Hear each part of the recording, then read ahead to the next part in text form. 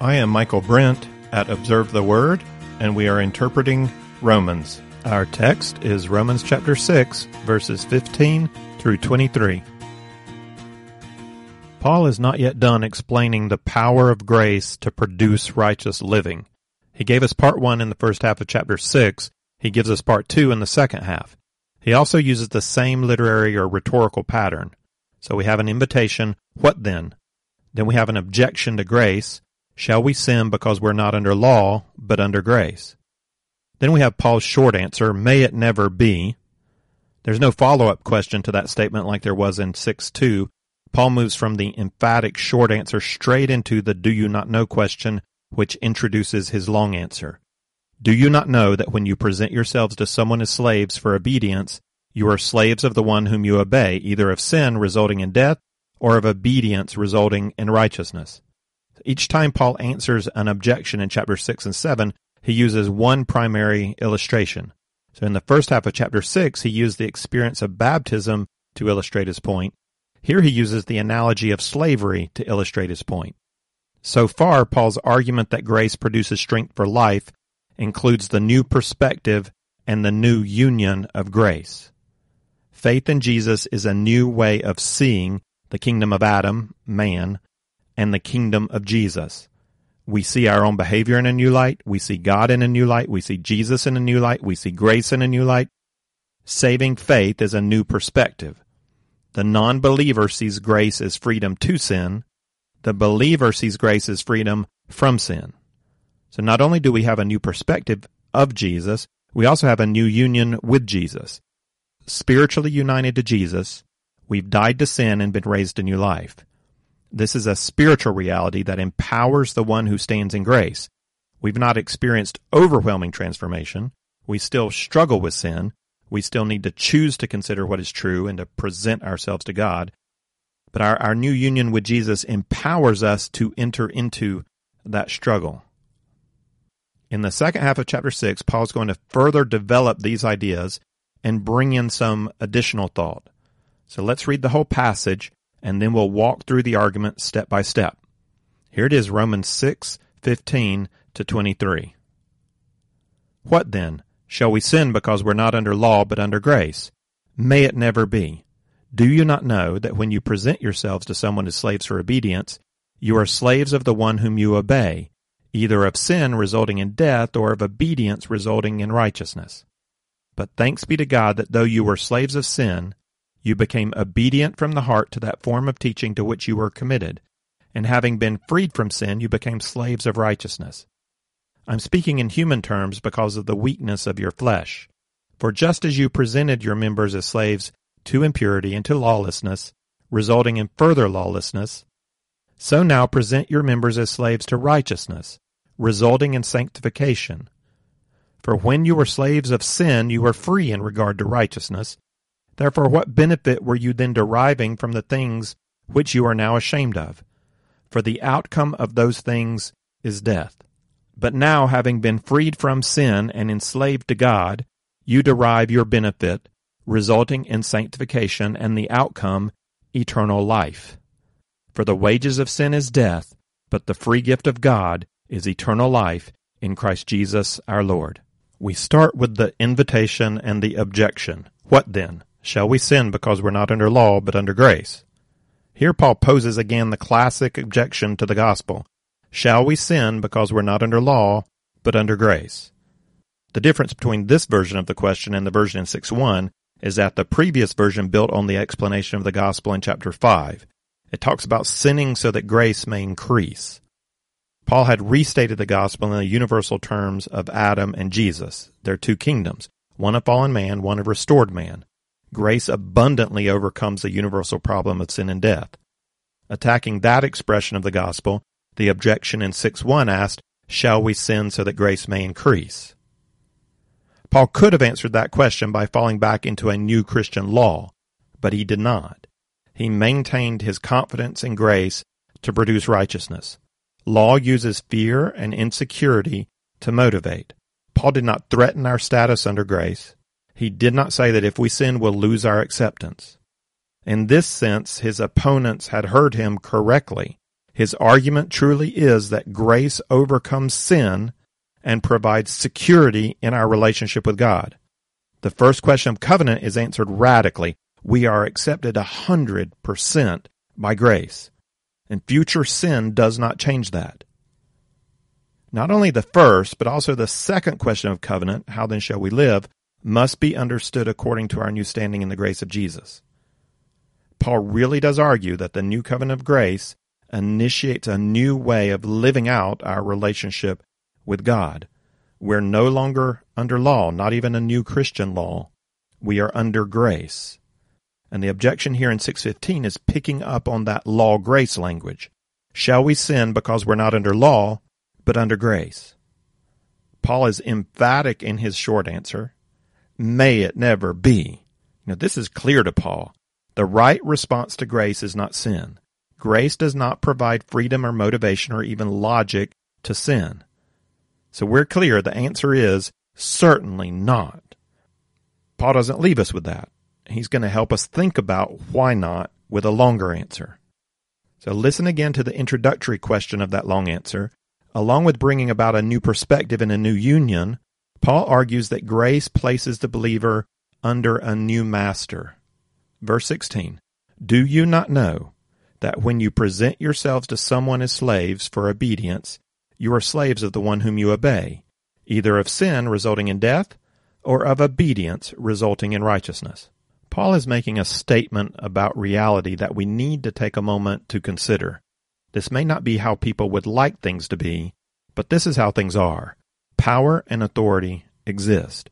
We are under obedience to some source of power or some person of authority. We have a master. Whether the master is sin or the master is God, we cannot get out from having a master. Paul is coming back in this verse to two ideas he introduced in the previous passage. There's the idea of slavery. He already said that the point of our being crucified with Christ is that we might be free from sin. The second idea is the idea of presentation. As the believer, the right action for you to take in response to your new reality in Jesus is to present yourself to God. A change here is that Paul claims that presenting yourself as a slave is not necessarily negative. There's a negative slavery and a positive slavery, depending on the one to whom you present yourself. In that, Paul's language is a bit jolting because we'd rather not consider ourselves as slaves to anyone. We want to see ourselves as independent, free agents. Queen's 1984 hit, I Want to Break Free, echoes the human heart. I guess that's why it keeps playing on the radio. I've got to break free. God knows, I want to break free. God does know. God knows we want to break free. Paul's slave language is the language of obedience. He asserts that regardless of whether you sin or whether you do good, either way, you are choosing to obey one principle or the other. You obey sin or you obey righteousness. Human nature resists this, imagining an existence where we can break free from any authority. The Christian, however, with our new perspective, begins to see the world or sees the world in a different way. There is a Lord. He defines good and evil. He has authority. It is right and good to be under his authority. The centurion who asked Jesus to heal his servant understood a universal hierarchy ordered by right and lawful authority. He told Jesus, you do not need to come to my house. I'm a man under authority. My word is obeyed. You have authority. Your word will be obeyed. Simply say the word, and my servant will be healed. Right authority was part of the centurion's worldview. He understood what it was to be under a master, and he sensed that was good and right. It was the correct order of things. So the idea of authority over good and evil takes us all the way back to the Garden of Eden. The tree of the knowledge of good and evil was not set in Eden to prevent Adam and Eve from knowing about good and evil. It was their job to rule the creation, judging right and wrong. That was part of the commission from God. They had to learn about good and evil. Now, the tree created a dividing line of authority. Who defines what is good and evil? Do you taste it and decide for yourself? Or do you submit to God's word, trusting his definition? So there was some truth in Satan's charge that God does not want you to be like him. That's true. God does not give up his place as the one who defines good and evil. In fact, it would be evil for God to give up his responsibility as the one who is in authority over morality. Right and wrong are defined out of his nature. He does not simply produce a standard of morality. He himself is the standard of morality. So when Adam and Eve chose the tree in direct contradiction of God's authority, they proclaimed the right to determine good and evil for themselves. Rather than go to God to receive instruction, going to the tree, they rejected God's claim to authority. This is the heart of the human impulse we call sin. It is a form of pride. It is a rejection of God as the source and definition of what is good. And yet to break free from God is to become something less than human. So here's Paul's argument from way back in chapter 1, 18 to 32. Turning away from God does not leave a human being unaffected. We were created as beings who would thrive in a union with their Creator. Relationship with Him is a necessary component for human life. Paul described in chapter 1 a darkening of human desires, an effect on human thinking. Separated from God, heart and mind become clouded and begin to desire things that lead to death. God is life. Without God, we become a shell. Even worse, we become slaves to desires that harm, dehumanize, corrupt, wound. We become slaves to sin. We were designed for a certain existence. A diesel-powered car does not work when filled with gasoline. It just stops. Unfortunately, I know from personal experience. It's not a good thing. It's not the car's fault. It's not the manufacturer's fault. It was my fault for ignoring the essential design of the car. We have been designed as men and women to live in relationship with God, who is our authority. We can only function as we're created to function when we're in right and loving relationship with the one who has authority. When we trust in Jesus, we're acknowledging God as the true judge and king. We present ourselves to Him as individuals under authority. We acknowledge that He's the one who defines right, what is right and true, what is evil and degrading. He decides, not us. Presenting ourselves to God is presenting ourselves to obedience. We submit to His definition of good and evil. You see, when we choose to sin, we become a slave to the power of sin. We are in obedience to sin. When we choose God, we willingly place ourselves under His authority. We are in obedience to God. In the end, we are slaves to one or the other. Paul's slavery illustration includes both that which is already true of the believer and that which is becoming true. There's a sense where we are already slaves, and there's a sense where we have to choose to present ourselves as slaves. So there's both a starting point and there's a process. So in verse 17, focus on that which is already true, the starting point. Let's read that. Verse 17, "But thanks be to God that though you were slaves to sin, you became obedient from the heart to that form of teaching to which you were committed. And having been freed from sin, you became slaves of righteousness." I believe Paul's reference here to the form of teaching to which you were committed is the apostolic proclamation of the gospel of Jesus Christ that the Romans had already heard from someone else. Paul writes the Roman believers not to introduce them to the gospel, but to establish them more firmly in the gospel. Paul recognizes that they've been taught the gospel of Jesus Christ. This has been an assumption throughout. He'll write later in 15:14, "You are filled with all knowledge and able also to admonish one another. I've written very boldly to you on some points so as to remind you again." He's reminding them. He's establishing them. Paul treats the Romans as Christians because they've already heard the message of grace and responded in faith to that form of teaching. Saving faith is not merely understanding. It's understanding that moves a person to trust in God, to become committed to the truth of that message. So he describes it as the form of teaching to which you were committed. He further describes their commitment to that teaching as coming out of the heart. You became obedient from the heart. In John 14:21, the apostle records Jesus as teaching, "He who has my commandments and keeps them is the one who loves me." This is obedience out of the heart. A skeptical person could twist that around to make it sound like manipulation. If you really love me, then you'll do what I want. If you love me, you'll do blank. That's manipulation, and that's not what Jesus is saying. Jesus is making a statement of fact. If you really do love God, then you will express your love through obedience. You don't know and love God without wanting to obey Him. And this is not the way that a friend shows love to a friend, unless maybe it's a friend who works at the shop of his friend, and then you have to obey him as your boss. But usually friends are not in an authority relationship. Obedience is not a natural requirement to the kind of love that friends have for one another. Obedience is a right response in a relationship of authority. A son obeys his father, a knight obeys his king, a person obeys his God. And when that obedience comes out of a willing heart, then that obedience is a right expression of love. Sure, Daddy, I'll do that. Command me, my king. Your will be done, my God. That is loving obedience in right relationship. There's a stark contrast between the slavery that comes from the power of sin and the willing submission the believer offers from the heart to God. And it's similar to the contrast between human religion and relationship.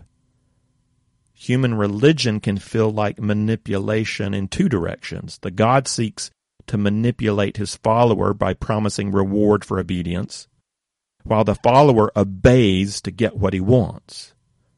C.S. Lewis describes it as a mercenary approach. The religious person who seeks reward from obedience to God is not in relationship to know God. God himself is not the reward.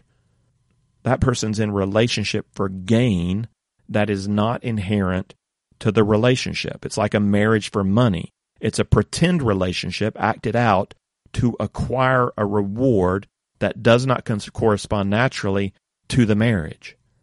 So the believer who obeys God from the heart recognizes the fruit of relationship with God as the right reward of the relationship. That knowing God and the joy of knowing God and the peace of knowing God and the sense of purpose that comes from knowing God, that's the right fruit of a relationship. That's reward, but it's reward inherent to relationship. The religious mercenary wants other rewards from God, not God himself. God seeks from his followers a willing submission that comes out of a heart that loves God. And to love God is to recognize him as he is, as the right authority, as Father, as King, as Lord, as Master. That's the heart of the worshiper. Grace places us into relationship with a new master, in line with a new heart of obedience. This new heart is one of the things that's new about the new covenant. It's the circumcision of the heart by the Spirit Paul referred to in chapter 2:29. It's the promise made by Moses in Deuteronomy 36. It's the new heart of the new covenant promised in Jeremiah 31:33. And it's not something that will be true of the Romans. It's already true of the Romans. The believer who stands in grace has submitted to a new master out of the obedience of a new heart. Like our new union with Jesus, the new heart is a spiritual reality that comes with the gift of grace. This is already true of us. Now, considering the language of slavery, there's something about that language not appropriate to our new relationship with God. In 8:15, Paul's going to say, "You have not received a spirit of slavery." He does not want to use the slave language in the context of chapter 8. Here, Paul finds the language helpful or maybe even necessary to help us understand our reality. Still, he seems to regret having to use it. So in verse 19, he says, "I'm speaking in human terms because of the weakness of your flesh."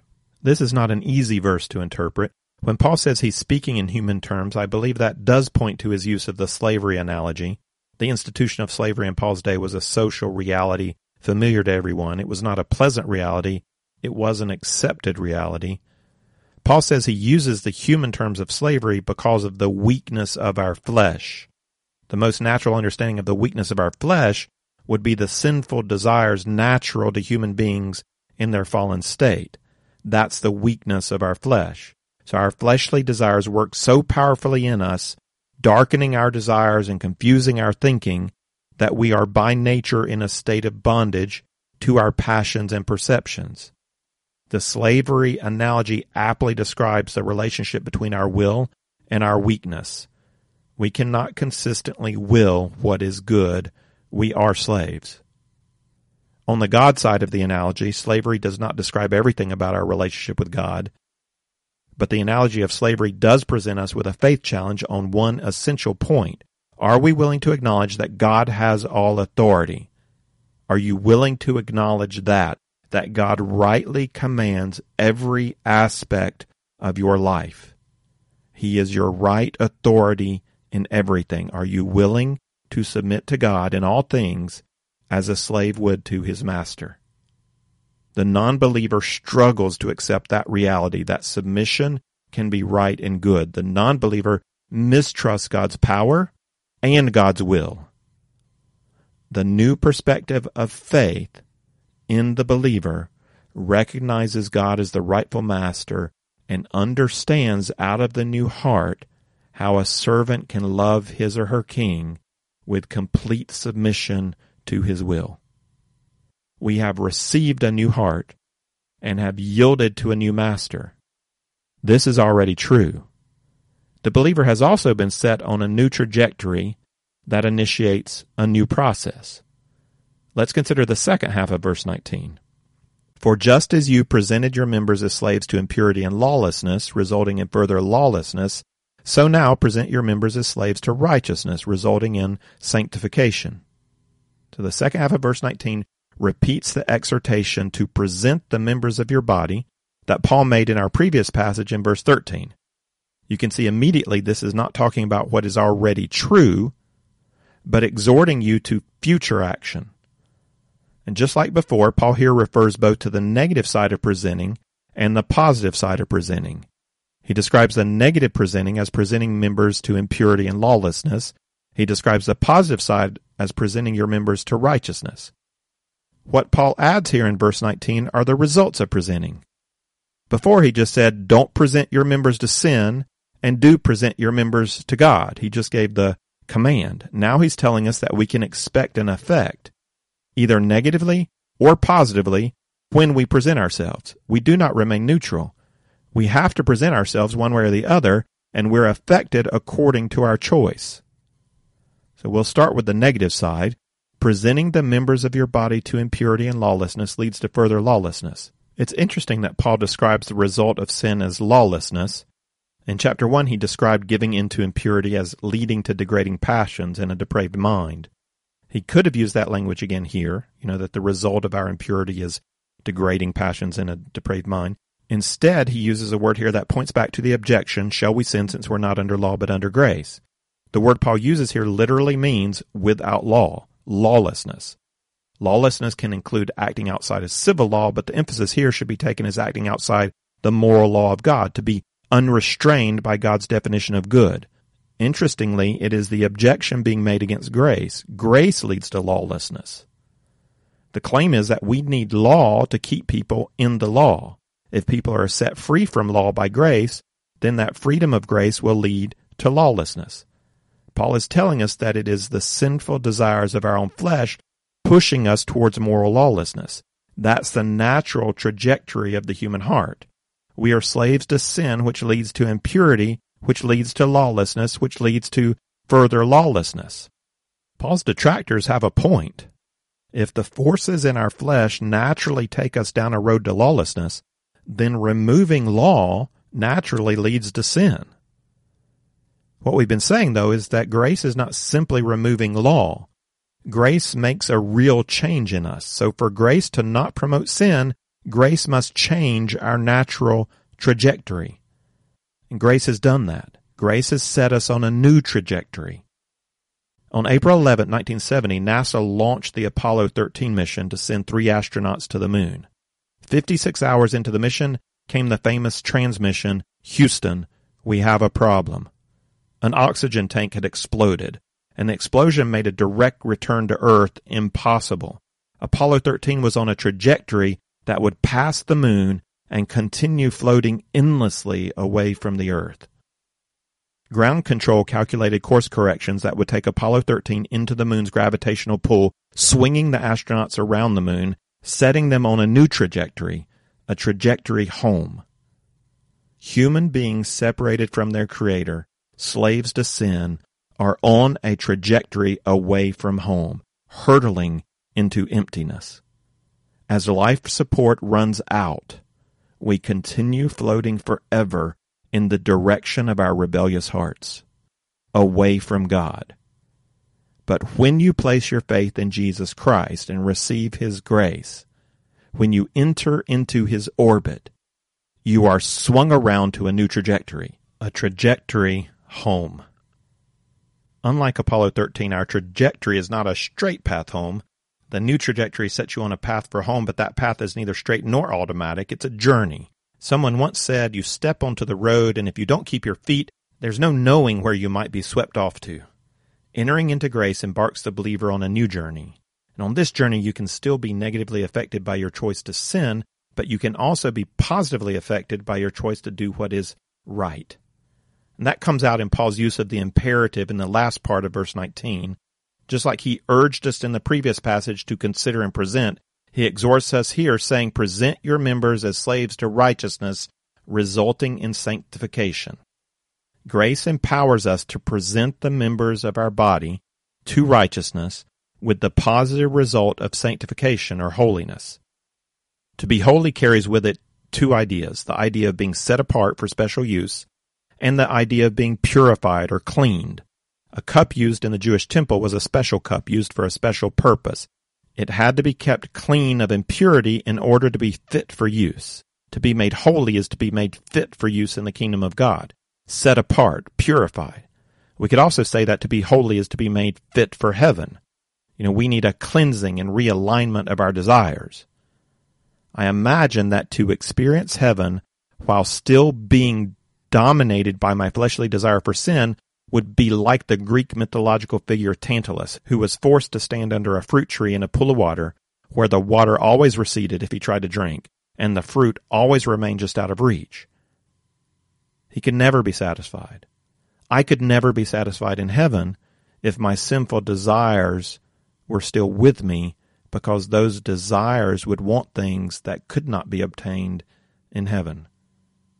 Heaven offers that which is real and good and pure and holy. If our hearts do not desire those things, then our hearts cannot enjoy heaven. As C.S. Lewis described it in his book, The Great Divorce, to be made holy is to be made fit for heaven, and to be made fit for heaven is to be made more real. We were already caught this idea in Romans 5 when Paul told us that our hope does not disappoint us because the love of God has been poured into our hearts by the Holy Spirit. God has begun already to work in us to desire Him. And desire for God is the primary desire of heaven. Being sanctified or made holy is not just some stuffy, dry, religious kind of idea. It is a remodeling of our desires and thoughts so that we would desire that which is good and think that which is true. To motivate us to participate in this process of our becoming more and more truly human, Paul elaborates in verses 20 to 22 the negative consequences of a trajectory away from God and the positive consequences of a trajectory towards God. So let's read that, verses 20 to 22. For when you were slaves of sin, you were free in regard to righteousness. Therefore, what benefit were you then deriving from the things which you are now ashamed of? For the outcome of those things is death. But now, having been freed from sin and enslaved to God, you derive your benefit, resulting in sanctification, and the outcome, eternal life. So we have a new perspective now on sin. Sin is that which brings about corruption and death. We are ashamed that we embraced those things. Submitting into a relationship with God as our rightful and good master sets us on a trajectory of life. We begin to be made fit for life with God, to be made holy. And the life that starts now in our relationship with Jesus continues on after death. It is true spiritual life, eternal life. So if this is all true and we've already been set free from sin, why does Paul have to exhort us to live it out? And that's kind of the final question I want to address. It's an excellent question. It's a hard question to answer. If we've already been set free from sin, if we've already been given a new heart, if we've already submitted to a new master, why do we struggle so much with living free? There's a famous story about a slave from Alabama, In 1865, the Emancipation Proclamation set free America's slaves with the adoption of the 13th Amendment to the United States Constitution. Newspaper headlines throughout the states proclaimed slavery legally abolished. And yet the majority of slaves in the South who were legally freed continued to live on as slaves. So asked by a reporter about his thoughts on President Lincoln and the Emancipation Proclamation, an Alabama slave responded, "I don't know nothing about Abraham Lincoln except they say he set us free, and I don't know nothing about that neither." See, it's one thing to be set free. It's another thing to learn how to live free, to live in grace. You know, it was the problem of the first generation of Israelites out of Egypt. They had powerful mental and emotional patterns of slavery. When we come to Christ, we have powerful mental and emotional patterns of slavery to sin. We do have something they did not have. We have a new heart. But sometimes I wonder why God did not make the desires of the new heart stronger or more automatic. You know, what if we only desired healthy food? Imagine the effect on your body if you just wanted greens. Or what if we only desired things that we need? You know, imagine the effect on your bank account. What if we only ever desired our spouse? Imagine the removal of sexual tension from your mental life and relationships. Whatever his wise reasons are, it's evident that God wants us to be in a process of growth. He takes us in wounded and prideful, set in our habits, unaware how deeply sin affects our thoughts and desires. He takes us in with all kinds of baggage, and he does not remove the struggle for us. Instead, he calls us to embrace the struggle, to participate in becoming who we are created to be. He calls us to consider what has already become true of us and to present the members of our bodies to righteousness, which results in sanctification with the outcome of eternal life. This is our new process as we follow our new trajectory home. Paul makes one last reminder in verse 23. For the wages of sin is death, but the free gift of God is eternal life in Christ Jesus our Lord.